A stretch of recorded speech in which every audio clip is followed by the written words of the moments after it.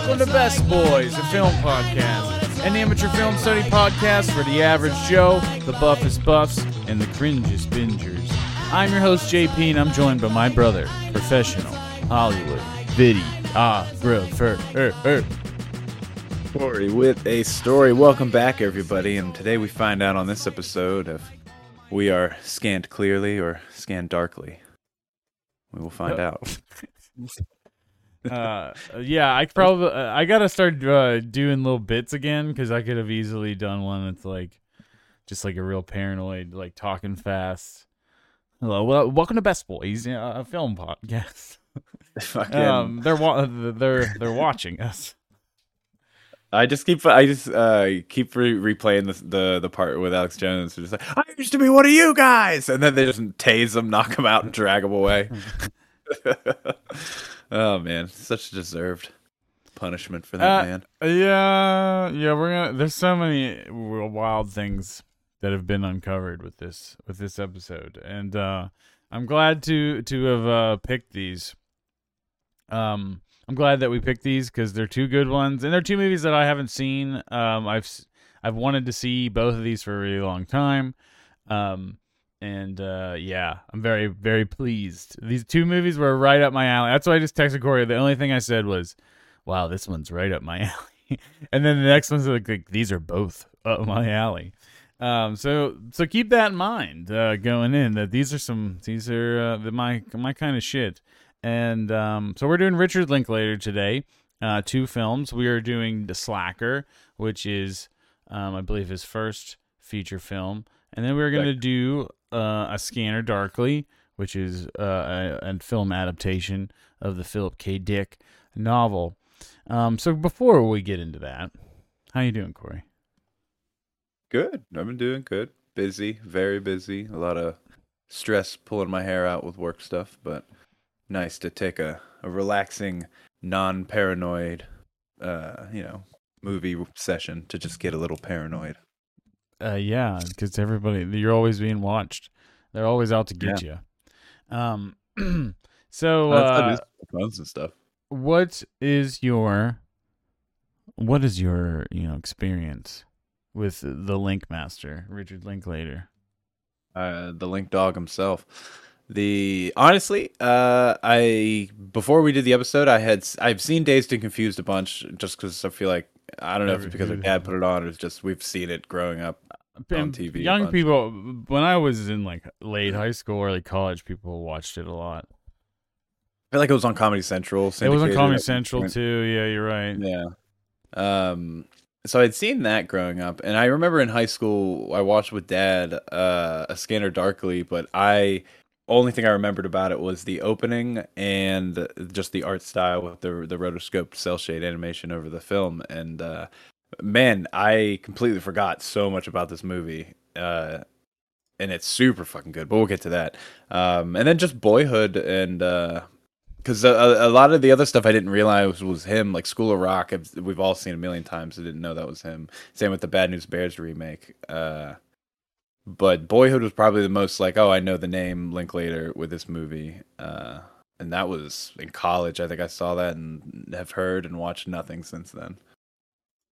Yeah, I almost the same thing. I haven't seen Boyhood yet. I've always said I was going to, and I know what the concept is, and just haven't. But I've obviously seen Dazed and Confused. I have seen School of Rock. I've seen Bad News Bears. And I think that's it, right? So. Yeah, I believe so. That's all I've seen. So the three basic Linklater movies. I've always wanted to see the Before trilogy because it gets hyped up a lot, and I think it's super interesting. The concept. And I've always wanted to see Slacker because it's supposed to be super influential. And I've always wanted to see Scanner Darkly because I think the art style is fucking crazy, and I love it. I love it. And I'm glad that we chose these two today. I said to Corey right before is that if we do him again, we should definitely do the Before trilogy, but I'm glad that we picked these two. Because I feel like most people have seen Dazed and Confused before. I feel like a lot of people have seen School of Rock. And those are kind of like your introduction movies, your Mm. mainstream introductions to his style. But you really, now that I've watched, Slacker and Skeeter Darkly, I feel like I really have an idea of his themes and style and stuff, and I think it's super cool, and I'm glad. So I figure we should start with Slacker, right? Since it's the first one. Yeah. Real side note, I just noticed this as looking through his filmography while you were talking. His upcoming to be announced film Merrily We Roll Along, it says once principal photography begins, filming will continue for the next 20 years.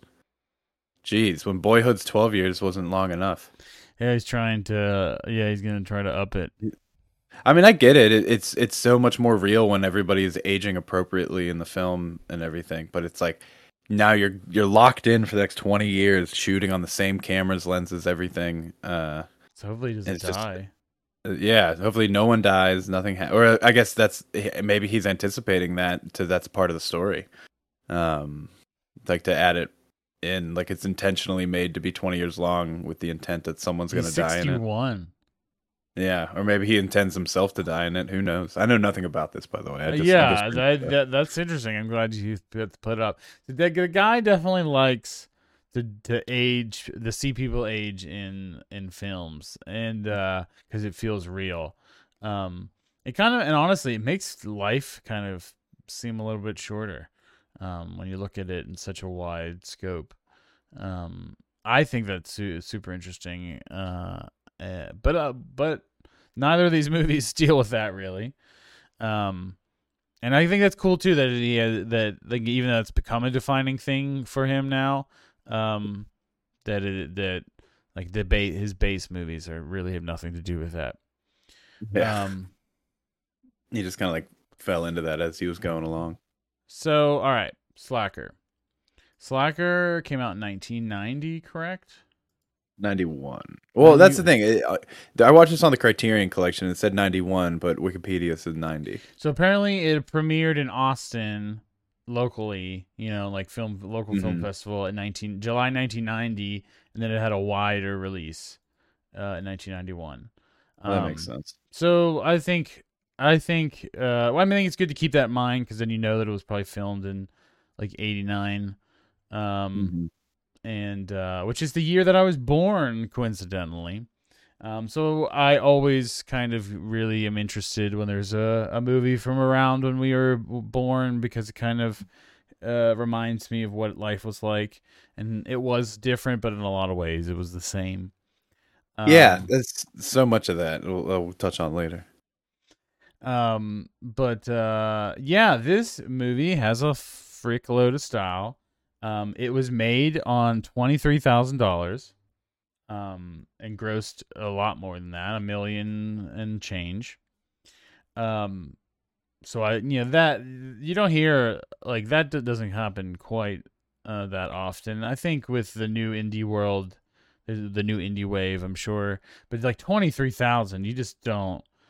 I don't hear about movies getting made. I'm sure even for inflation, that's nothing. Like still nothing, right? No, I mean that's the Clerks, which came out a couple years later, so it was made for 25. It's the Oh same yeah, deal. that's same deal. Pretty much same deal.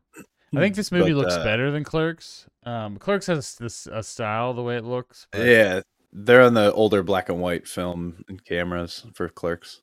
Uh, but the the color of this, yeah, this looks better though, even though it's older. but there's a lot of style in it, and this movie is credited along with apparently Sex Lies and Videotape by Steven Soderbergh as kind of kicking off the indie wave in the 90s. And Kevin Smith, actually, that you've mentioned it, says that he saw Slacker and then he decided to make a movie and made Clerks. Right. So, and you can really see that. And I brought up, I think, I don't know if it was the beginning of this or if it was before the podcast, but I brought up Noah Baumbach's Kicking and Screaming, which is definitely in this vein of movie. I think there's a lot of DNA with this in the mumblecore movement, which I would love to do an episode on someday if we can stay awake for it. And I'm just kidding. But yeah, I think that's really interesting because I really like the style. It's something that I've been drawn to. And though a lot of this movie is just conversations, I think the way the movie is very kinetic and how it goes from scene to scene. I don't know, Corey, do you want to explain the like the main gag of the movie? Yeah, it's like a every how we transition from scene to scene is just like you follow one character as he ends like leaves a scene and walks into something else, and they like that person passes by another group of people or joins in with another group of people, and then that's our new story, and it keeps doing like that, so you're never held on with one character for more than like a couple minutes. And the movie doesn't really build up to anything. It's really it's like strictly day in the life Yeah, it is of like a day in people in Austin, Austin. Texas. That's Yeah. definitely in this like hipster neighborhood of Austin, Texas. And just like and it's not really designated a neighborhood; it's just Austin in general. But it really reminds me of my time living in Bloomfield and Lawrenceville, and around the Bloomfield area in Pittsburgh, which is kind of Hmm. like the art, what became the arts area a few years, like 5-ish years ago, and living out there and just like hanging out with people and talking about politics and talking about art and music and film. And it's honestly why I'm doing this podcast now. It's why I am as interested in talking about this stuff, because it's kind of what everyone was doing. A lot of people didn't work. A lot of people had money from parents, or they were going to school, or whatever, or they were very, very poor. And they're kind of just working on art, going to shows. You could walk around town in the city, but it was like these neighborhoods. There were so many people that you knew, so you could just like walk around town and see somebody you know. Like Hmm. even though you're in this big ass city, it made it feel very small. And but at the same time, like a lot of these people are talking out of their ass, and there's conspiracy nuts and just people with wild ideas and more radical ideas, and more fringe political things. You're gonna run into anarchists and communists and what have you on a pretty regular basis. And I think it really, in the context of today, it really, there's going to be some things I want to talk about, but I don't want to get too ahead of myself. But yeah, this movie definitely resonated with me on a personal level of just my time. Like if you wanted to know what it was like living, it's not really much different. You just had technology and the internet, so everyone could still talk to each other online, even if we weren't seeing each other in person. So that Hmm. adds a whole nother element, but it's the same kind of idea at its core.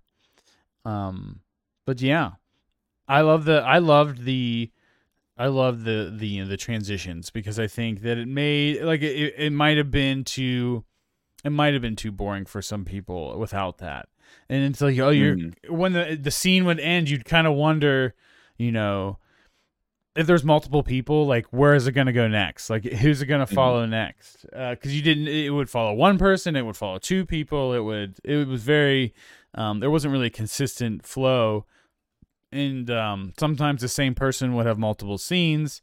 Sometimes they'd Hmm. have no scene. Like you just see them walking down the street and like, oh, what's going to go on with this person? And then it immediately cuts to another person walking. It doesn't cut, but like they're walking across, and then it follows the other person. Hmm. And I really, really liked that because it kept you on your toes, and it felt it gave it some it was unpredictable. The movie was a little unpredictable, though. It was kind of it was very chill and minimal, very, very minimal in its presentation. Otherwise than that. Hmm. Yeah, it's very it's just a talkie. It's all these transitions are just to get us into another scenario of just more just plain folks a day in the life conversations. This is just supposed to, you know what I mean? Like everything is just this reminds me so much of just like and I granted I didn't live down in that area, but it reminds me more or less from high school where you just ride your bike everywhere around the plaza and meet up with people randomly and just to shoot the shit, join groups, leave groups, break off, do whatever. And it was just everyone just sat around and talked and bullshitted versus like I feel like now it's so I don't know if it's because of age or technology or what, but it just like this felt so almost like long ago for me, where everything now when people hang out, half the people are usually on their phones, and the ones who are talking usually are just everyone's just talking about the same thing, work, and But what they're. I think that still happen. Like this still happens in these. Oh, I'm kinds of sure it areas. does. Like I think, Oh, like for because that's what sure. it's trying to say is like everyone's kind of in the same area and they're all interested in the same things. Art, politics, intellectualism. Academia. They're all Yeah. going to college. They all are graduated college. They're in the going to grad school. So many people just trying to just make it doing music. I mean, that's a very interesting. I think it's a valid feeling for you, because that's taking you back to an older time. But then like Yeah. anyone that's gone to college and kind of interacted with the college campus, Hmm. it kind of is like this, but it's very different when it's in a city because the Yeah. campus kind of blends in with the actual city itself, which is a way different thing if you go to college in a city. Because like from house to house, you could have students, you could have old people like Yinzers for Pittsburgh. Hmm. You could have just different kinds or just like dropouts. You could have people that didn't go to college and just trying to make it as artists. Or people that are just working. Just the diversity and melting pot, but it all kind of like there's these gradients and areas, and I don't know. I think it's captured in a really accurate way. I know it's isn't the only movie that to like um kind of touch on these kind of things. I keep thinking about Kicking and Screaming from Noah Baumbach, which I think I like this movie a lot better. But it's a similar kind of idea where that's like a college. It's a bunch of people graduating, or I don't remember if they're graduating, if they're finishing grad school or they're undergrad, and they're just trying to figure out what they're gonna do next, and it's just everybody's sitting around talking and stupid scenes. Dazed and Confused. This Slacker also feels a lot like a proto Dazed and Confused, where Dazed and Confused is like a '70s high school and this like group.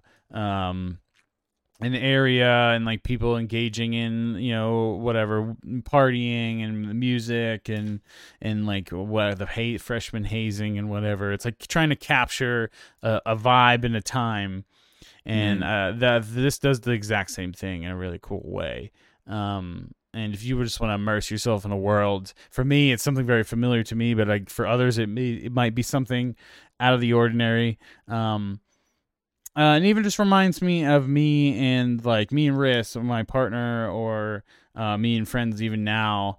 We probably do this shit online, like you said. Like we probably do it in a Discord chat, but we're just sitting around, smoking or what have you, and talking Hmm. about art and talking about video games or talking about movies, talking about politics, current events, shit.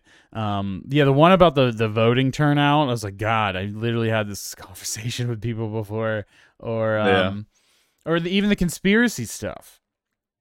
Because there's a ton of conspiracy people in the movie as well, like mixed throughout like I think when you're gonna have a lot of people engaging in fringe politics, you're also gonna have conspiracy people in there, and Hmm.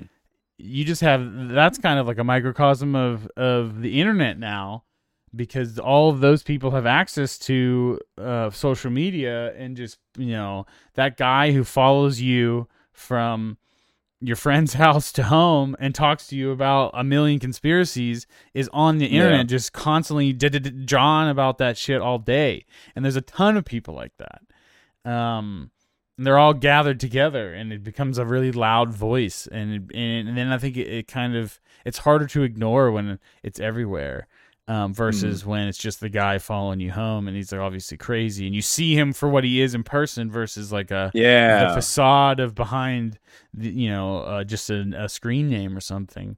Yeah. Someone trying to Those sound smart online. that's the biggest differences that I kept thinking about in this movie. Is like I think that excuse me, the politics and the conspiracy stuff, and that has all been amplified since this time. And I think it's much more, I wouldn't say mainstream, but yeah, much more closer to the mainstream than it was then. Um, It's accessible. It's more accessible, and in a way that is created so it makes it feel like you're not part of a small thing. It makes everything feels like like the vocal minority. Everything feels way bigger than it actually is. And when you get into that online, it's easy to trick somebody who doesn't isn't privy to that kind of stuff. Um, I I would feel say. I mean, that's Yeah, I sorry. absolutely agree with you. No, I absolutely agree with you. I'm compelled to like just, it's hard to talk about this movie because it's not really, it has no plot. It's just a vibe. So I can Yeah. just Oh, really just, 100%. I I can just said that really, last night. I was talking. John came over last night, and John had seen this movie, and we were talking about it. We were telling Kylie about it, and I was just like, yeah, the movie. It's just all talking. It's just vibe. Like it's just the entire movie is just vibes. but it's Uh, it's done in an entertaining way. And I think that's what makes it special because this easily mhm. could have been much more boring and like, it's fun and it could have been a little more flat. It could have been a little more serious or something, I, a little bit yeah. drier. I will say though that I was super into the first like half, and then after the JFK conspiracy stuff, I almost fell asleep after that like next Oh 20 my minute stint, and god. then Oh my then god. the last 30 minutes I was like reeled back in. It just because there's no sound, there's no music or anything, it's just talking, and it's just like it's very like ASMR at times Yeah. because of that, and Mhm. that just gets me. It just gets super, but like I'm into it because it's so relaxing, and I'm into everything they're saying, Man, and the it's just JFK. That's what I want. We should probably do next is touch on the specific scenes that stood out. We don't have to go through every single one, but let's start with the JFK one because that all it's the same shit. It's just like you walk into a bookstore and then this guy's gonna berate you with how the election was stolen for like for 20 minutes straight, and then he's mhm. gonna like tell you about all these other things, all these send you all these links and YouTube videos or whatever, and he's gonna tell you he's working on his book. It's like the exact same thing. Um, Yeah. and man, that guy is obnoxious, so obnoxious, and just couldn't take the hint. It just it. See, there's so many scenes that were like, sometimes they were a little silly, but most of them were very, very like, wow, I've seen this happen or I've experienced Mhm. this in some way and felt very relatable, for Yeah, sure. this movie showed that everyone in Austin apparently has unlimited patience, but also the disregard to leave a friend being talked at by a stranger. There's so many times whenever like a random person comes up to like a what you would assume is a couple like at the bar talking or whatever, Yeah, and then the one dude just starts like talking at the girl, and the dude that the girl's with is just like, all right, well I'm gonna go, and yeah. then You just try leaves. the thing at the end that happened at the end. um, it happens. There's like similar things like that throughout the movie, where it's that bar one is at the end, but there's things like that throughout where it's just like, all right, I'm just gonna abandon this person I'm with, and they're fucked, and I'm gonna Well, go it's on like they're going not. away. It reveals that they didn't actually like come here together or something, and the guy Yeah, like they're yeah. about to split up or something, and that's what I think. I have an idea of what the scene is, and then at the end they'll split up, and I'm like, oh, okay. Yeah. I've left with that feeling multiple times. Yeah, you're literally showing up to each scene right before that group of people is about to split, um, just so we can keep splintering the story deeper into the Austin mythos ethos. Yes. What? So, what were your favorite? What were your favorite scenes? I loved in the beginning the dude who ran over his own mom and then just went around the block to park at his own house, goes inside and then just starts like putting on the projector and everything. I just was the whole time I was just like, what the fuck is happening? Because it was just so funny and ridiculous. And then the people outside with the mom are just like, should we call an ambulance? No one seems to really care. The lady's just the one dude's hitting on the lady jogger, Yeah, giving her his yeah. card. The scene just Like, kept what like the fuck? evolving and getting weirder and weirder. Like the guy tried to hit on And the jogger, and then the jogger hands the card of the guy to some other person. Like, hey, to can you call that guy, or something? And yeah, then runs away. yeah. Oh man, yeah, because that's like the scene that ends like Richard Linklater's whole I should have stayed at the bus stop thing. That was the opening. Um, Yeah, the intro. yeah, yeah. Um, I I really like that scene though. It might be my favorite, but I did like the JFK scene a lot. I thought that was cool because when he leaves the library, there's a big Ron Paul Libertarian for President like truck outside in the Yeah, parking lot. there's digs at libertarians at multiple points in the movie. Yeah, the dude who pretended to fight in this French-Spanish war thing or in the thing of Barcelona. It's like Yeah. going off about anarchy and communism and shit. Um, yeah. Oh, there was like a line later about like libertarianism is just like like self-interested people or selfish people or something like Yeah, that. yeah. That was that old guy. It was so good. It was so on the nose for just like not even just libertarianism, but just like modern day like conservatism, which is just like rights for me, none for thee. Like everyone just cares about themselves. They only care about issues until it affects them. You know what I mean? And My and favorite scene is the Madonna pap smear, which is supposedly the most infamous scene of the movie. It's on the poster like of character, Slacker yeah. has that character on it. And they are trying to sell. Oh yeah, so they're just like we're just listening to a conversation between this guy who's sounds like a fucking bum, sounds like a fucking loser. It just like Yeah. walks into this room and is like, "Can I have this room?" And they're like, "Yeah, whatever."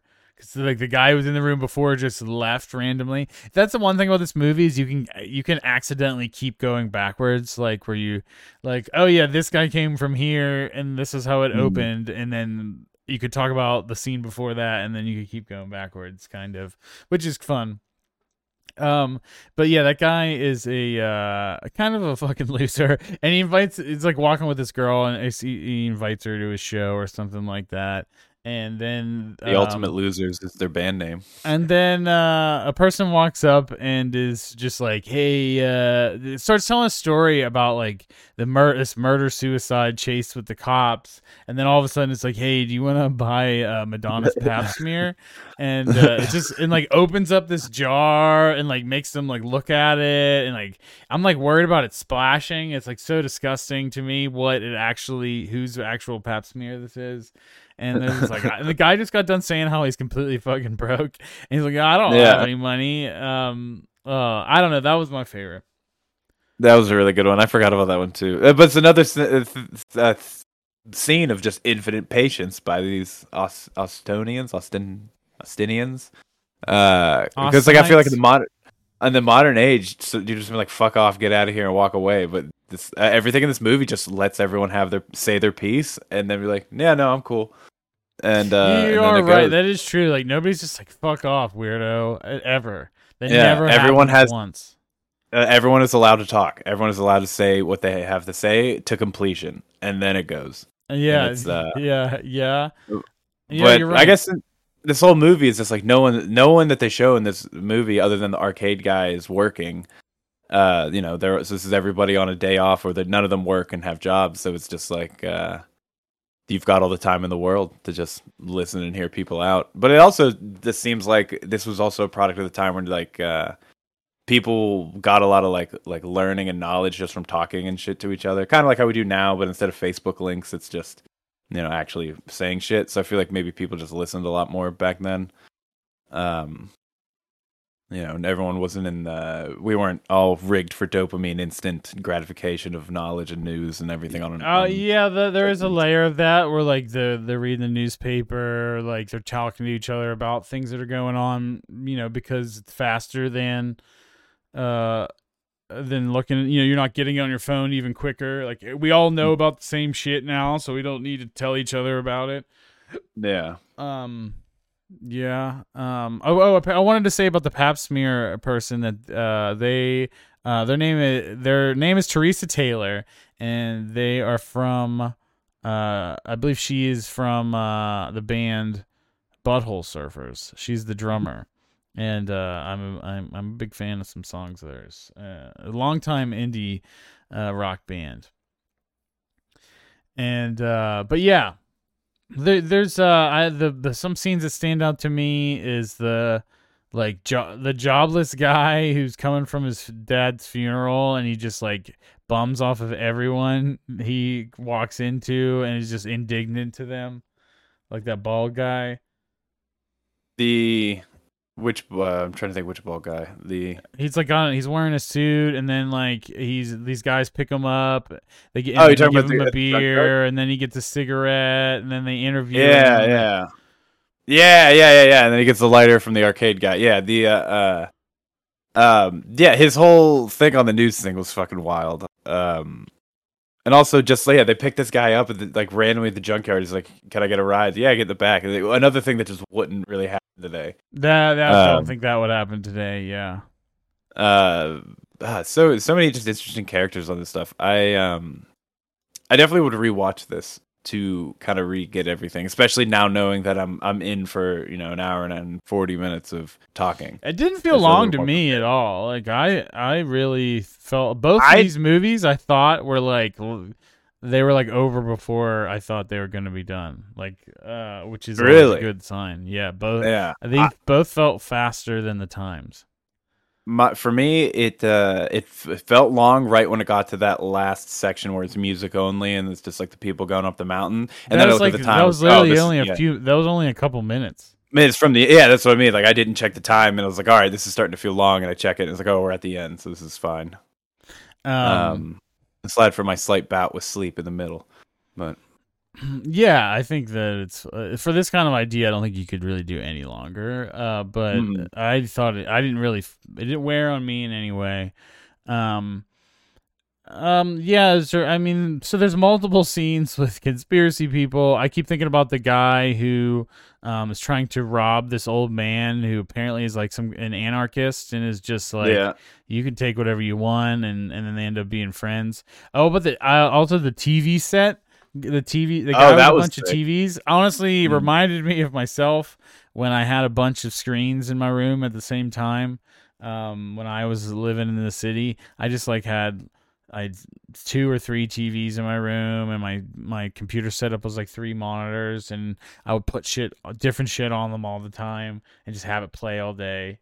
Pretty much exactly like that guy. But what he said in that scene that really stuck with me though is I see things are more impactful on TV than they are in real life. When I see things on real life, I feel like I didn't see them. I can't change the contrast. I can't adjust the hue. I saw this guy fall out of a thing right in front of me with a knife in his back, but the blood didn't look like the right color because he's so sensitized or he's so used to it. Looking how it looks on TV, is more real life to what than actual real life. So he has that disconnect of what's actually real and how he's like, yes, you can't stop and analyze every little bit. I can't rewind if I miss something. Like it's just like real life sucks. TV is in infinite knowledge, and it was just like, my god, that's so fucking nuts. Especially as somebody who like it works in film and is obsessed with all like filming things and it's very Videodrome. It's very Videodrome-y. A lot of wild concepts. Yes. I really enjoyed that one. I'm trying to think. Is there any others that stand out to you? I'm trying to remember. It's one of those things where it's like so many that when someone picks one out, bam, I remember the entire thing. Because it just doesn't really like it stops, but it goes at the same time. It doesn't really like it keeps flowing. Like even though there's slower scenes, it just doesn't stop moving. Which I think is what makes it so effective with its style. Like if you want to make a talkie, this is a way to make it entertaining still. So to visual, like kinetically and visually.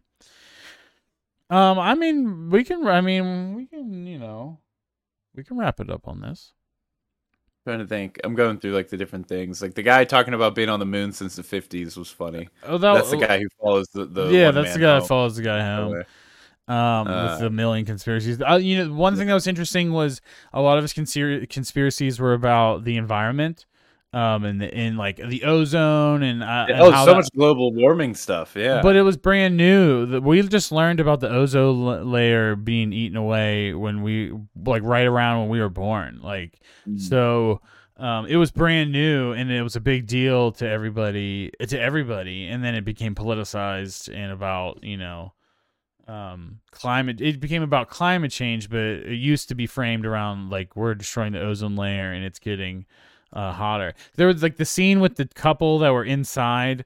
They're like cuddling inside, and they got the guy got the newspaper and was smoking a cigarette, and she's like, "We should go to the lake and swim," and he's like, "Man, no, it's not. We have to have like sunscreen and whatever, and it's like premeditated fun."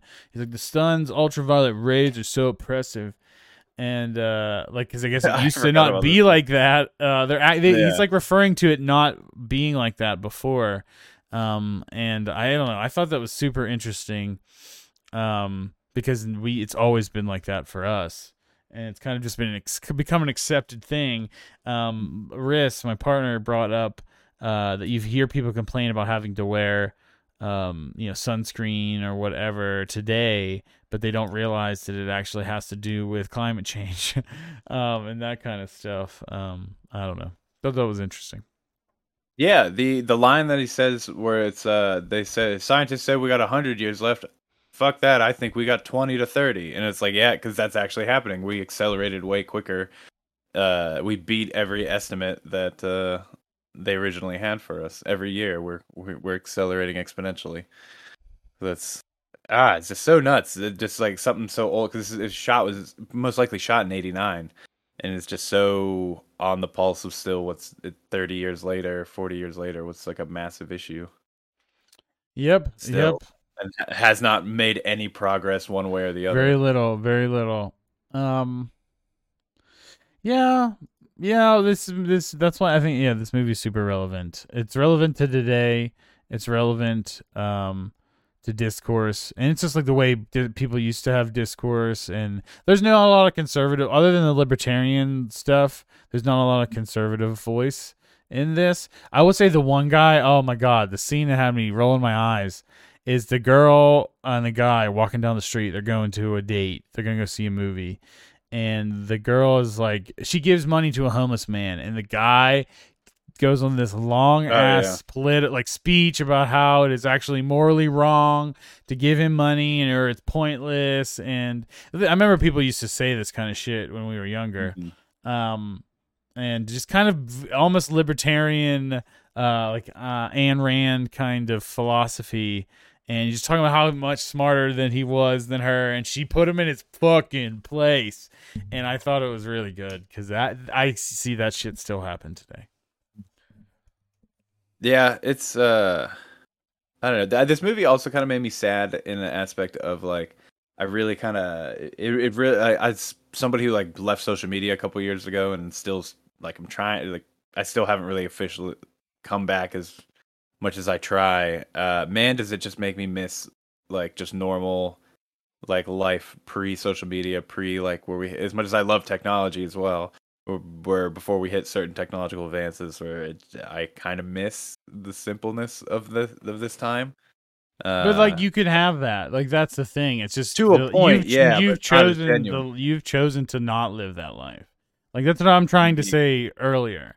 It's like it's not like you have to go back to when you were a child. It's just you have to, hang out with friends and live in a community with a lot and make a lot of friends in your community, and like people in your But you still community are have, interested in the thing that you are into. yeah, Because like this is how it was. Like there is like the community just didn't stop in person. It had like everyone was constantly doing shit. There's shows, and everyone's promoting the things that they're putting on, and blah blah, blah, and there's parties and getting whatevers, and like the bars. There's tons of bars all around the area that people meet up at.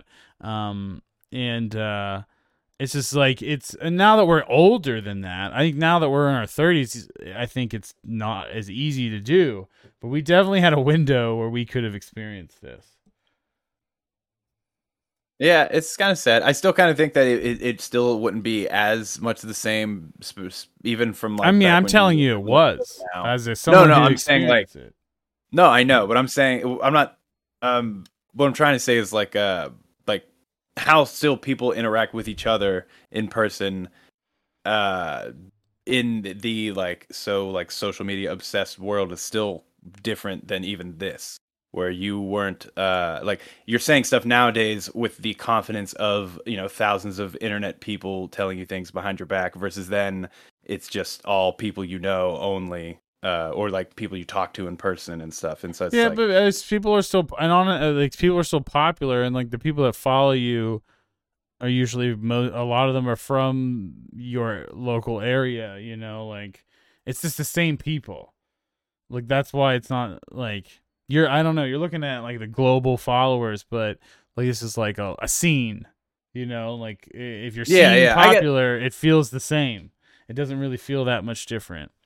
Like if you're popular in a city's music scene, or if you're like, but most of these people aren't. I don't mean just like people like up and coming, or not up and coming, but these people are just regular Joes, and they all probably follow each other. If this was today, they'd all just follow each other and interact online, but at the same time, I don't know. I mean, like, it definitely wouldn't be 100% the same. You're not wrong, but I think there's way more. I think there's way more overlap than you give credit for, because you don't. No, like there's definitely that. Like obviously, like even because John lived on Lawrenceville and Kevin was there, and I hang out there still. Like I see that, but they don't interact they don't interact in the arts and DIY communities, like the music, the scene, the arts scene. No, but I've that's what I'm talking about, though.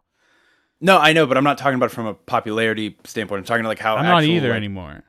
Well, I know, but you just did a whole thing about it. What I'm trying to get to is just like the inherently people interact with each other differently because of things like social media and stuff. That's all I'm trying to get at. Like it still wouldn't be like I miss just like fucking all we knew is who we knew, if that makes sense. And that's what I love so much about this. Yeah, I mean, it's a quantification of things, of popularity. And I know you're not still talking about it, but that's what it is.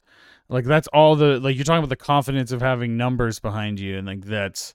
No, I don't mean numbers behind you. I mean like you get on let's say you get on a Reddit echo chamber thing, and you think that everyone is thinking the same as you. That kind of like spewing. Yeah, but you're regularly interacting with the world around you that and honestly, everyone in these neighborhoods, like a lot of them think a pretty set. Like none of them are regular Democrats or Republicans. They're all fringe stuff. It's the same thing. Like, what the people that live around you believe because you're into the same kinds of things. You know what I mean? It's not really about the internet. It's the same. I don't know. It's more the same. Even then, like it's like you go to Reddit and talk about ideas for sure online, and that's got a whole nother aspect to it. But like the people are still talking about the same shit with the people around them. Like they're walking down the street to go to the show because the show's only a couple blocks away because they live in the area, and they're gonna talk to the people on the way, and like we just when you gauge with the people in your neighborhood, and when the people in the neighborhood are a lot like you, or there's a lot of people like you, but there's still like that diversity at the same time. I don't know. It's hard. It's hard to describe, but this movie nails it. It's because it's how it is. There is a whole another aspect, though. And you are right. You are 100% right. There is another layer to it now, but I'm just saying that core is still pretty much the same. The purity is, I guess, what I miss. Yeah, I don't know. There is. There is a. You're right, but I still think it is more. It is more pure. It is more like this than one realizes if you're in the right kind of place. But all right. I don't know how do we want to move from here? Do we have anything else in particular we want to touch on with Slacker? I'm trying to think. I mean, from a cinematography standpoint, it's pretty much like that early 90s, late 80s style of shooting. But everything's done in a nice, like, there's not a lot of cuts. It's mostly just long takes and pans and things. Occasionally you get like the fade to black for a time skip. But I think that only happens like twice, maybe 3 times. That's very minimal. It's very minimal. I think that's why that's what you want. And I think it works for what it's trying to do. No, I think. I mean, if you don't have any notes, then we should just wrap. We should wrap it up then. Yeah, What that are was you a great giving it? movie though. I think I'm gonna give it a 4. That's what I'm gonna give it to. Yeah, liked it a lot. Liked it a lot. I mean, like, it's constrained by, like, it's a bunch of non-actors, and it is what it is. But and I think that it puts a lower ceiling on it, but it's executed, to the best, to the highest level, and that still makes it a great film. And I can see why it's really, really influential. I mean, I could even see people scoring it higher. I could see people scoring it lower, but yeah, 4. I think that's why I give it a 4, because I could see it. I could totally see somebody from like the current age who, if they're not into with this or whatever, finding it very boring. But like, if you know what you're getting into and like what the kind of movie it's supposed to be, like, I think this is great. I think A24 fans would love this. Yes. So like, that's like, it's just, if you're a modern, regular movie goer, then yeah, you're not gonna like it. But if you're into indie films, this is you're gonna see a lot of the DNA and the stuff that you like. That's what how I differentiate it. Mm-hmm. All right. Let's all right. Let's move on to Scanner Darkly. This one is, and I'm not saying this in a bad way, but this one's a lot more fun. I don't know. I think I had a fucking ride with this movie. This movie is fun. But it's dark, paranoid, like, fun. It's like a bad trip. It's like fun. But it's like a trip. Still. It is literally like a trip, because it is fun, but it is bad and dark at the same time. I forgot how funny, like, how much comedy this was, because at the time when I saw this, I was just more amazed with the look and the aesthetic, and I thought it was a lot more serious. But it's like, and it is serious, but it is. Yeah, I would not call it a comedy at all. I mean, it's advertised as a dark comedy on the Criterion when I was watching the thing. It was like drama, action, dark comedy, not action, drama, something dark comedy. I've not seen that in anything. The wiki does not. It says psychological science fiction. But I mean, there is an element of like lightheartedness to it with the banter between the friends. Yeah, and like, there's humor. There's definitely humor for sure. But it's well-rounded for being such a paranoid film. It's very much deals with drug culture. It very much deals with mental illness. And like the police state. And honestly, it's very thinking about it in 2006 in a post Patriot Act 9/11 world. There's a lot of people talking about police state stuff. So it's kind of timely for then. It definitely has an aesthetic that is super duper 2000s. But honestly, I do see it informing some of the 2010 sci-fi aesthetic as well. Like in the early parts, it reminds me of indie video games I've played in the 2010s. But it also reminds me a lot of video games I played in the 90s, like weird sci-fi point and click adventure shit. It reminds me a lot of that. But yeah. What's up?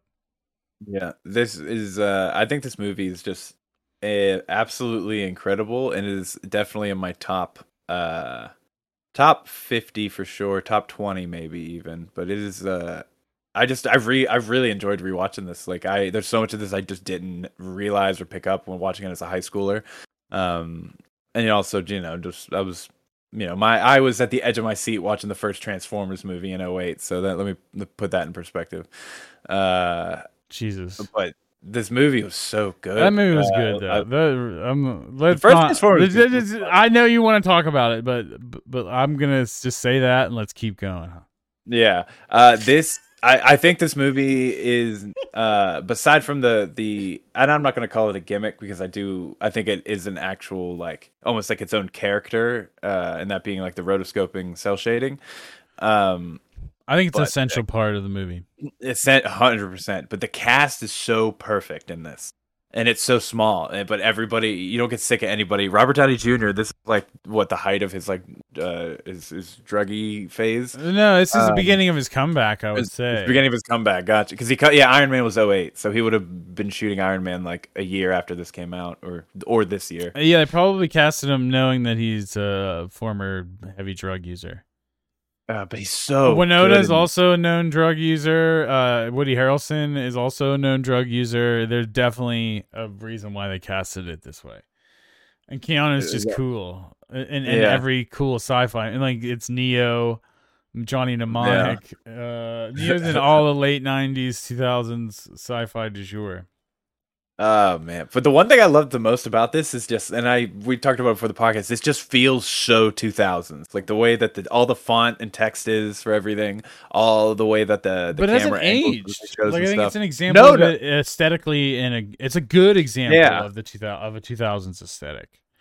But it's so much. I like blacked out like this era of filmmaking for a bit for some reason, like how the mid 2000s was with stuff like, because it just feels like looking back on a lot of that, like especially the mainstream mid 2000 stuff. So you'd have like the Mission Impossible of this era, or like,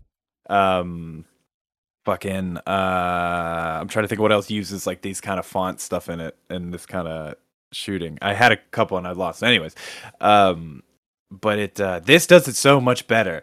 And I think I don't know if it's because of the animation or just the story that is crafted in this, but it's just done so well. And everything just feels like a trip. Like I watched this, I smoked to watch this and had to pause it just because I kept getting like vertigo. The way that the animation, Wow, was going. Jesus. The way that the animation, because anytime they walk, it's they're just drawing over it frame by Oh frame. yeah. More I look. I got that a little. I know what you tracking mean. shot. I know what you mean. And it fucked with me for a bit. Like and I thought I was like, because I was getting like the little vertigo, I thought I was weightless, and then I had like a panic attack. I had to stop and then give myself 10 minutes and then rewatch the movie. But it had me so engaged. I was so into this. Yeah, no, it's yeah, I think that the animation style adds a layer of like everything's kind of moving and you don't know, sometimes it's anything, and then other times it looks so fucking realistic. And yeah. So like there's this weird like uncanniness, and your brain is trying to like orient some of these things, and yeah, it like can't. And it's super cool the way it feels. It's very trip like. For those that have not engaged in psychedelics, I know that there's a lot of people that are like, there's a lot of media that has portrayed what psychedelics are like, and it's like rainbows and mushrooms and like the '60s, the tie dye. And it's closer to probably this kind of feeling. You can have a more fun, positive experience for sure, but in terms of like the visual and like the uneasiness of it all, and like the unknown, and I don't know, and like you can get paranoid, and like it's kind of like a little bit of the negative, but they're also like having fun and fucking around, horsing around a lot. It kind of really is a good an interesting look at drug culture. So before we go in any deeper, I wanted to ask if you're familiar with the author of the book, Philip K. Dick. I've heard the name, but I don't know if it's because of this movie or what, but I've definitely heard the name before. You've definitely heard the name because Blade Runner is based on, think of a short story or a story of his, Do Androids Dream of Electric Sheep.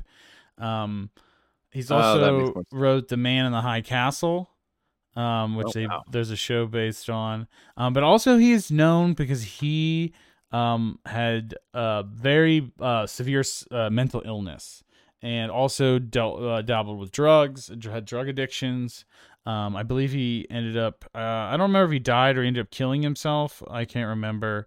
But yeah, it's a very troubled story, an interesting story, and a lot of his paranoia and his like mental health experiences definitely translate to his works.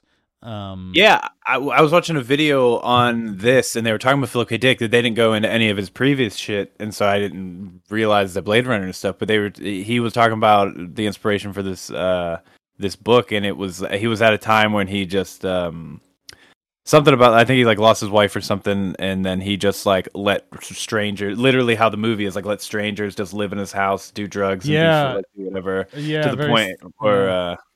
he almost died from it, and then just had like a wake up moment or whatever. But it's nuts. Well, he's This 52, guy's 53 fuck. when he died. Damn. Um, oh, he also did a Minority Report and Total Recall are also based on his works. Wow, he's a legend. Yes, he is. He's probably one of the main fathers of modern science fiction, like him along with like Frank Herbert and shit. Um, but yeah, so like honestly, learning about Philip K. Dick very much informs his work.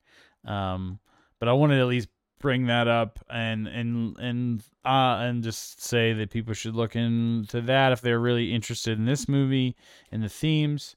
But yeah, so just a quick synopsis. Our protagonist is Keanu Reeves, and he plays a character named Bob Arctor. But secretly in this world, the police are not like the undercover police. They wear these like stealth suits, I would call them, but they make you look like anybody. I thought that they were supposed to make you look like specific people, but it seems like all they're supposed to do is make you look like nobody, and so no one can figure out who you are. And disguise, Yeah. like the ultimate disguise. They're really Mhm. creepy. And I really like they're constantly shifting like parts of your body, like and honestly, one of the coolest parts of like the art style of the movie is the shifting suits.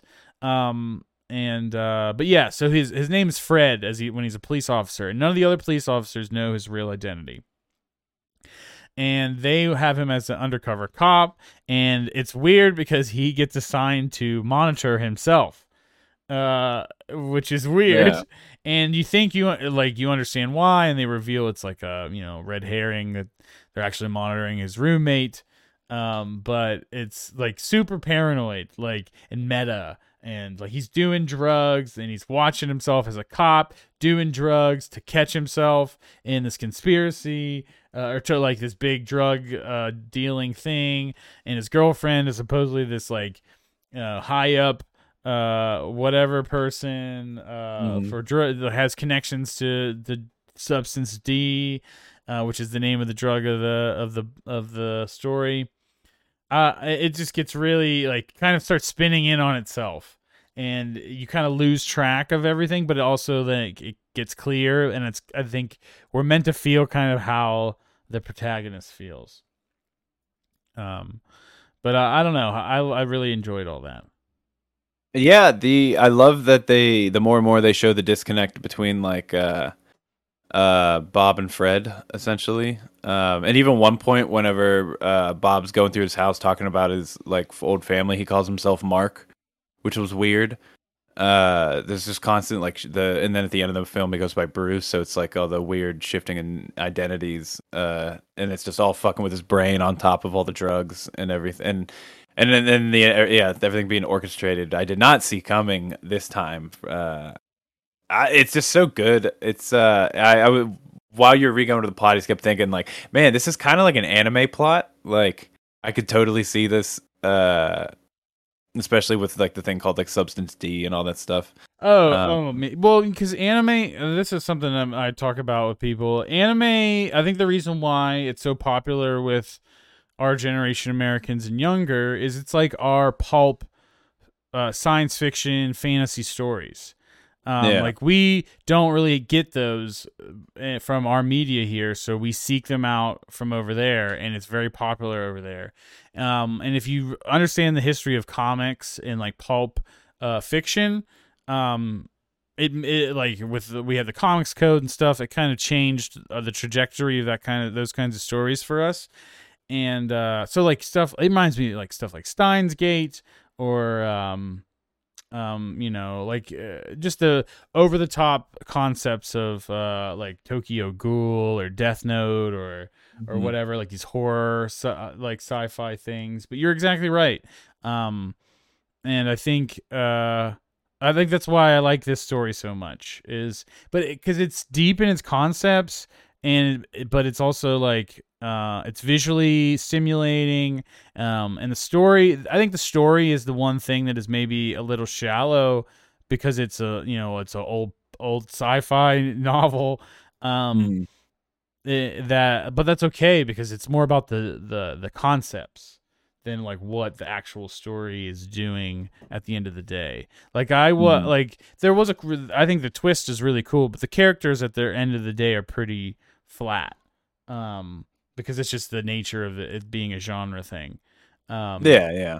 and I don't think Yeah, that's a problem for me, but I think for some people that might be a problem. yeah. I mean, like there's only four really main characters in this movie. Four characters really in this movie, and two of them, are one-dimensional druggies. But like that's they need to be. That's their place. For this to like But work, even because I feel like yeah, and even Barris what is one dimensional too. that's what I He's mean. really, That's what I'm talking about but like specifically. you're in like Luckman and I forget the name of the other guy, the guy that's in the beginning. Oh, with the cockroach bugs. guy. Yeah, Cockroach Rory guy, like something. that's the actor, Rory Cochrane. Yeah, that's the actor. Yeah, he's good. He's actually in Dazed and Confused. He's the skinny guy with the long hair. He looks so much different. Wow. Yeah. Freck is his name. Freck. In the Yeah, movie. Freck. But you like need those because they're more setting pieces than they are characters, if that makes sense. Yes. Yeah. They add But to the it's really immersion. just yeah, and this is really just like a Keanu Reeves and Hank occasionally is pretty much it. You know what I mean? Like until the end when there's the reveal. But I did like though, like the little the twist to end thing, where it was all just like subliminal imprinting. And they had to like sacrifice a guy or like one of their own essentially if they were going to get anyone on the inside, and like how fucked up that is, and the little pokes and prods at the convolutedness of law enforcement, where like even though it was intentional, but at the time in the movie when you're watching it, when they're like, wait, wouldn't you know if Bob Arctor was the undercover cop or not? And they're like, no, how would I know? I'm just your boss. And it's like, that doesn't make any sense in real like things. Well, and that's what I was thinking too. Like this hyper surveillance state, everything's monitored from everybody, and they don't know that he's a cop. I don't there's a hole in it, but I think it's supposed to be there. Yeah. Well, because it makes sense at the end because Hank is Winona Ryder, so it's like yeah. But yeah, but up until that point though, it just feels like this movie's like intentionally poking holes at the convolutedness of like law enforcement things and like Big Brother surveillance stuff, which I liked a lot. But the best parts of the movie though are definitely just, in my opinion, like the scenes of just everybody in the house together. Like the 18-speed bike part is hilarious. Oh yeah, there's like those So funny scenes, and it's like at the end of and honestly, it's a thing about drug culture as well, because why is the law enforcement spending so much time to fight the substance D when at the end of the day it's just a bunch of goofballs sitting around having fun? But then it's 20% of America is hooked on substance D, and it's like destroying the country and blah blah blah. And it's like it does view the war on drugs as like, is it even, what's the point? Like if these people are choosing to do this, and then like I don't know. There's layers to unpack there. With even when Keanu, when Bob chooses to give it up, it's just because he finds out that it's permanently fucking his brain or whatever. Yeah. And like he like starts subscribing to the weird slave rehab facility thing. Also, beyond the police state stuff and the drug culture stuff, there's definitely a critique on like the pharmaceutical industry or the therapy industry, that like the New Path thing is like the rehab facility medical thing, but they're the ones who make substance D and sell it to people, and then they make money off of sending people to rehab. It's like a loop, Yeah, which this would be good for a rewatch, because Robert Downey Jr.'s character Barris talks a lot in the first half of the movie to Freck about like, oh, this is all part of the new path. And like, once you're on the new path, he keeps saying like, once you're on the new path or whatever, when he's telling Freck about like what are the stages of being on substance D, like what's next, what part is next or whatever. And it's like, yeah, this is all part of the new path. And then Freck is like keeps talking about like, how do I get on it or whatever. And it makes sense because Barris is the one who's actually like high up the chain, and New Path is the it all came full circle, which I thought was a nice little like foreshadowing and hint. Yeah. Man, yeah, Robert Downey Jr.'s performance is so good. I think definitely Oh, the good. the performance of the movie. And I've Mhm. been friends with people like that where Yep. they think that they are smart. Like they are just objectively smart, but they have like either mental illness or character flaws that like, they're still a piece of shit just like the rest of the people around them, or not even a piece Mhm. of shit, but they're just like they're in a bad place, they've made bad choices, and they're no better than the people around them, but they act like they are because they're smart. And like, no, man, you fucked up like the rest of us, and you're actually a huge fuck up idiot. And but it's like I don't know. I've known people like that in my life. I've even probably been that guy at one point in my life. That like I don't know. There's just like this self importance and like seeing everyone around you as inferior, and the way you talk to them, and like you're incredibly paranoid, but you're like fucking with your friends, like you're like 10 steps ahead of them. Like my god, the whole thing when they're coming back. I forgot Oh, what the the note on the door. yeah, but the note on the door thing, the whole note Yeah. on the door bit, which is hilarious. Um, and it's just like, well, I No one put can tell if installed a you're fucking camera, with it. and it didn't even matter because his camera didn't work. His camera didn't record Yeah. anything or whatever. But honestly, it might have, because then we find out that Winona Ryder was the person that was in the house, and at first it was like, oh, it's just Donna. Oh, Yeah. it didn't matter. Like she was the one who got let in, and she smoked a joint, so it was all explained.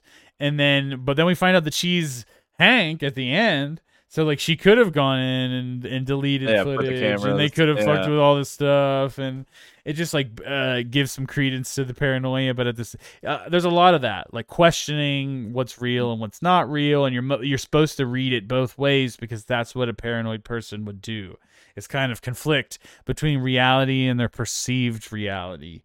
And like the drugs play into that, and I don't know. I think it's super super cool and relevant to to today, and just all about mental illness and drugs, and the way the government treats drugs and policing, um, and the police state, and all that. I really really enjoy this, and the art style holds up, the aesthetic Mhm. holds up. Like I said, it reminds me of playing a video game, and it made me just like want to go play some weird out there sci-fi point and click adventure kind of thing, because it's what it feels like, or it's a weird indie game.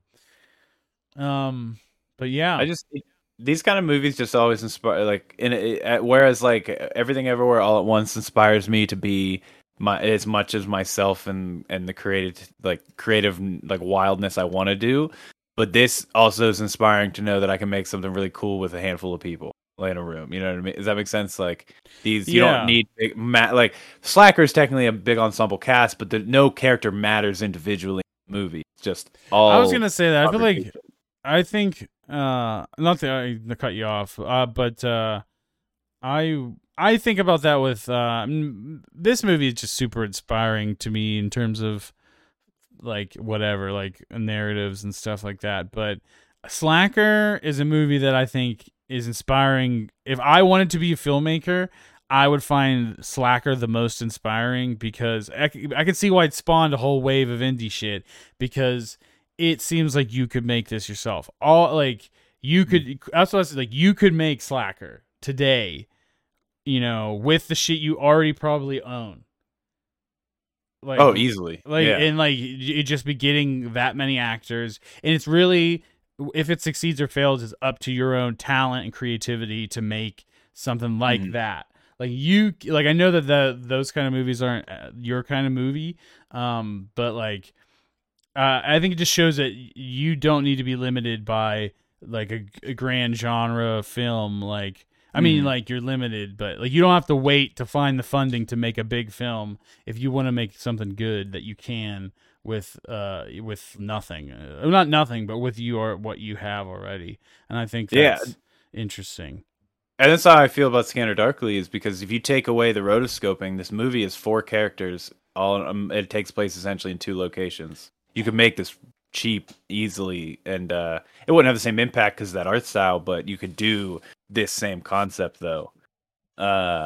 Because it's all about just well written, realistic. I feel like conversations between characters, and like the Yeah. every conversation that these guys have in the house is so like I've had those exact same like in college and living in Los Angeles or whatever, just being in a room with a bunch of people high, just fucking rambling, and it's just so real, and so he does so. This guy is so. I know that's his whole thing is realism between like aging actors up and whatever, but everything is just his dialogue is so real. Yeah, I think that too. It's really good dialogue, and it's a hallmark of a lot of these '90s filmmakers. Even Kevin Smith's probably the weakest of them, and he, at least in his prime, is good at writing dialogue between people. Even like Tarantino is good at, even though he's action oriented, he's good at writing dialogue. Yeah, I think it is a hallmark of this wave. And yeah, I think you got to be able to. I think writing good dialogue can make any genre interesting and give it like more life and more energy than it just being, a by the numbers genre film. And even if the genre concepts are interesting, that the dialogue isn't interesting, so you're just like, it's more about the beats, the story beats, and the visuals and whatever. I think Marvel relies on making jokes to get through those periods. Like to fill the narrative void. But I really, my favorite films, and like all these filmmakers I just mentioned, even fucking Kevin Smith, I think I like them their style, that style when I was younger, and I still like these styles of these more matured guys, or filmmakers, because the dialogue gives so much life and style, on top of the cinematography, on top of whatever. I was gonna say that I guess people used to or still think that this is one of his weaker films, and that like people think that genre films are not Linklater's strong suit. That he's better at like slice of life, like real life stuff. Like periods, obviously, like 70s he did, but that was in early 90s. So what do you think about that? Like that some people think that his style was not a good fit for Scanner Darkly. I disagree like personally. Be what this is. Yeah, it wouldn't be this. It wouldn't be, which I wouldn't want any other version of. Does that make sense? Like Maybe some people want it to be more serious. I haven't read the book to know if it has this any silliness. Like I don't think it does, but I haven't read to know. Because that is a defining thing about this film is the level of fun. The score of the movie is very silly at times. The way it does it, especially in the opening and when they're in the car, like racing down the road when the pedal breaks and stuff. Like the score of this movie definitely pulls away at times from the seriousness, but it also fits these characters, these like bumbling stooges, when they're doing anything. In like the fight when they're like the Robert Downey Jr. is the hammer and Woody Harrelson's is like the Rock, and they're about to fight each other and shit. It's just everything is like, it has that silliness, but at the same time, it's like that's, to me, that screams real drugged out people, because that's what it's like. Well, like it's a slide. That's what I was gonna say too. It's a sliding. It's a gradient. It's a spectrum from like fun and silly to like dark, paranoid, like dark feelings, anxiety. Like those are kind of like the thing when you're high and you're happy, you're having fun with your buds, and when you are not, you are paranoid, you are fighting, you're irritable, you're anxious, and like even when you're on, like there's a lot of emotions involved, and being addicted to something and being around a bunch of people that are all addicted to a thing. And this movie, I think, definitely portrays it well, and like the cast is part of that. Like Winona Ryder and Keanu Reeves aren't like the best actors, but I think they're perfect for these roles, and the they whole have great cast chemistry is together in this. Yeah, they do. Weren't they dating at this time, or around? Weren't they dating in the 90s or something? I think that maybe in the 90s, yeah. They both are in that, which I would love to watch, is Bram Stoker's Dracula. Isn't that the one? The Francis Ford Coppola one. Yeah, I haven't seen that one. Yeah, I want to do that. But I feel like we got to do like fucking Godfather first. But all right. Godfather Part 1. Do you have anything that you want to? Oh, there's one thing I wanted to touch on before I wrap up. Is Alex Jones is in this film, Yeah, what a trip. and he plays himself essentially. He has a megaphone. He's on the side of the road, and he's screaming about conspiracies. But this is a real like conspiracy world. So a van of an unmarked van rolls up with guns and kidnaps him and takes him away. And I've looked into this when I watched this when I was looking into this movie before, but I didn't look into it before like recently. But from what I know is that Richard Linklater was asked about it, and they said that they like found him like I don't know if it was through casting or whatever, and like they asked him to just go do his thing, like go crazy and just start saying stuff, and they did, and he did it for the movie, and they didn't know anything about him. And apparently, like after the film, he just leaned in harder to being this conspiracy guy, and like him actually being in the movie for it just kind of like gave him some like credibility, I guess. And he just like that. He just been riding that performance ever since, like to money wild. And losing his kids. Yeah, because I was wondering if this was like, was he already an entity at this point, or is this like No, pre-InfoWars. Wow. Oh, let me see what Wikipedia says about InfoWars. Oh no. All right, so it was founded in 1999. The site. So it was around. Let me see, but yeah, I don't know if you want to give your final thoughts while and I'll do a quick dig here. Yeah. Final thoughts is just I don't know. It's a really fun, weird movie. Just if you are the kind of person that not motion sick, but just like if a constantly wiggling and moving screen is affects you at all, like this is that the entire movie. The art style, I love, but you might have to take a little bit to sink into because it's not. While it looks like animation, it flows like proper 24 frames per second, so it doesn't have that choppiness that normal animation has, which I love about this. But it's just super fun. I know it's not meant to be entirely a fun movie, but it is a very fun movie, and it is a good. I still would say this is a dark comedy. Mixed in with like psychological but I honestly love this. I'm torn between somewhere like a 4 and a 4.5, to be honest. So okay, I found an interview from the Daily Beast from 2018 with Richard Linklater, and he recalled the time where Jones' wacky radio show was a favorite among stoners and the pop culturally curious in the 90s. And Linklater cast him in films Waking Life and A Scanner Darkly. He was this hyper guy that we'd all kind of make fun of, Linklater recalled. I just thought he was kind of funny. I talked to him a bit during the Bush-Cheney years. He always positioned himself as anti. So when you're anti, he's your bedfellow. He said, I was surprised to see him position himself as a defender of a regime. He's a bomb lobber. He's a blow shit upper from the outside.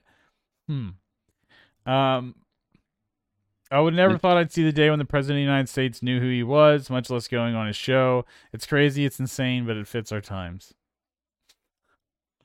That's wild.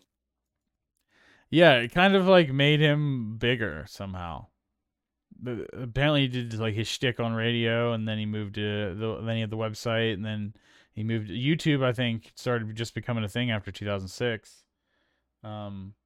Yeah, I started getting on YouTube when I was in 8th grade. So it would have been 14. So yeah, that would have been 06. Yeah, I feel like 06 because then I was that's just a lot of the early viral videos I remember, like 05, 06, 07. All right. So you gave it a 4, 4.5? I'm torn. I'm torn because I did like this more than Slacker, but Slacker I get what it is for and what it's done. So I'm like, I don't know. I think I'm gonna give it a I think 4. I like these on a similar level.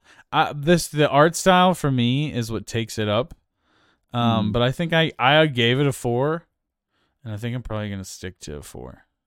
I think it's a 4 as well, but I think I like Scanner Darkly better. I mean, it has more moving parts going on versus the other, but the other is also like, it was meant to be what it was meant to be. So It's not, as an art piece, it's Slacker. As entertainment, I totally understand that Scanner Darkly is much better. But I think as a piece of art, I think they're both really special. I think, especially considering the budget of Slacker and how powerful it is for what little it is.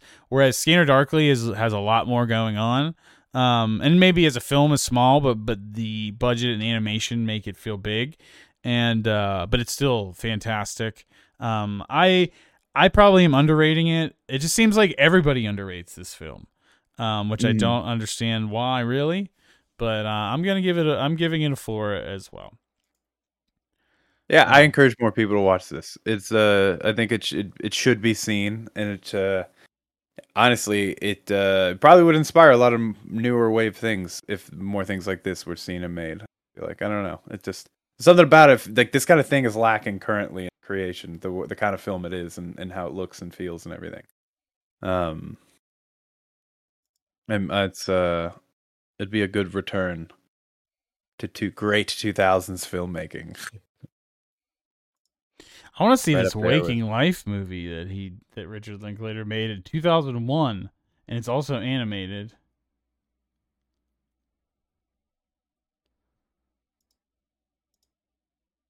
Huh. I'm gonna have to look into that. But all right. Well, we can wrap it up here. So next time, I don't know what you would like to do. Boy, I'm thinking about Noah Baumbach after watching this. But if you have any requests or suggestions, I'd be happy to we had something picked out to do after Cronenberg. That was it. The new Cronenberg mov's out. Right. Which I thought that guy was dead, to be honest. Already missing. I think it's already left theaters. But we'll figure that out. So we'll do the new one, which I've heard mixed things about. And then we were gonna do The Fly, since neither of us have seen that. I've seen a lot of his weirder ones, but I've not seen that one, which is his most critically acclaimed. So how did he make a new movie? He is 79 years old. I mean, Scorsese's still making movies. Yeah, that's true. This is wild. Making good ones too. Yeah. Crimes of the Future, that's what it's called. Yeah, I remember like the marketing stuff was like, this movie made everyone walk out. Wow. All right, it's still in theaters. Yeah, it's playing at the Waterfront. That's about the only place. Wow, Thursday though, it's gone from everywhere. Wow. So if I'm gonna see it, we might be fucked on this one. But if we do, we'll just change it to something else, and then we'll do an addendum or something later. Yeah, I mean, we'll change it. We'll just do a different Cronenberg movie, and then we can talk about this like in a little small snippet in a future episode. We'll figure it out. But we're gonna do Cronenberg. We're at least doing The Fly, and we're gonna try to do Crimes of the Future. Cool. All right. Well, I'll see you next week. Make sure you like and follow us on all the things. Comment on all the things. It helps us out. We are on all your streaming services with the video versions on YouTube. You can follow me at Slob Thomas. You can follow him at Corey with a Story with a K. You got anything else? My headphones died, but if you hear me, thanks for coming. All right. Have a good night. Bye. Woo!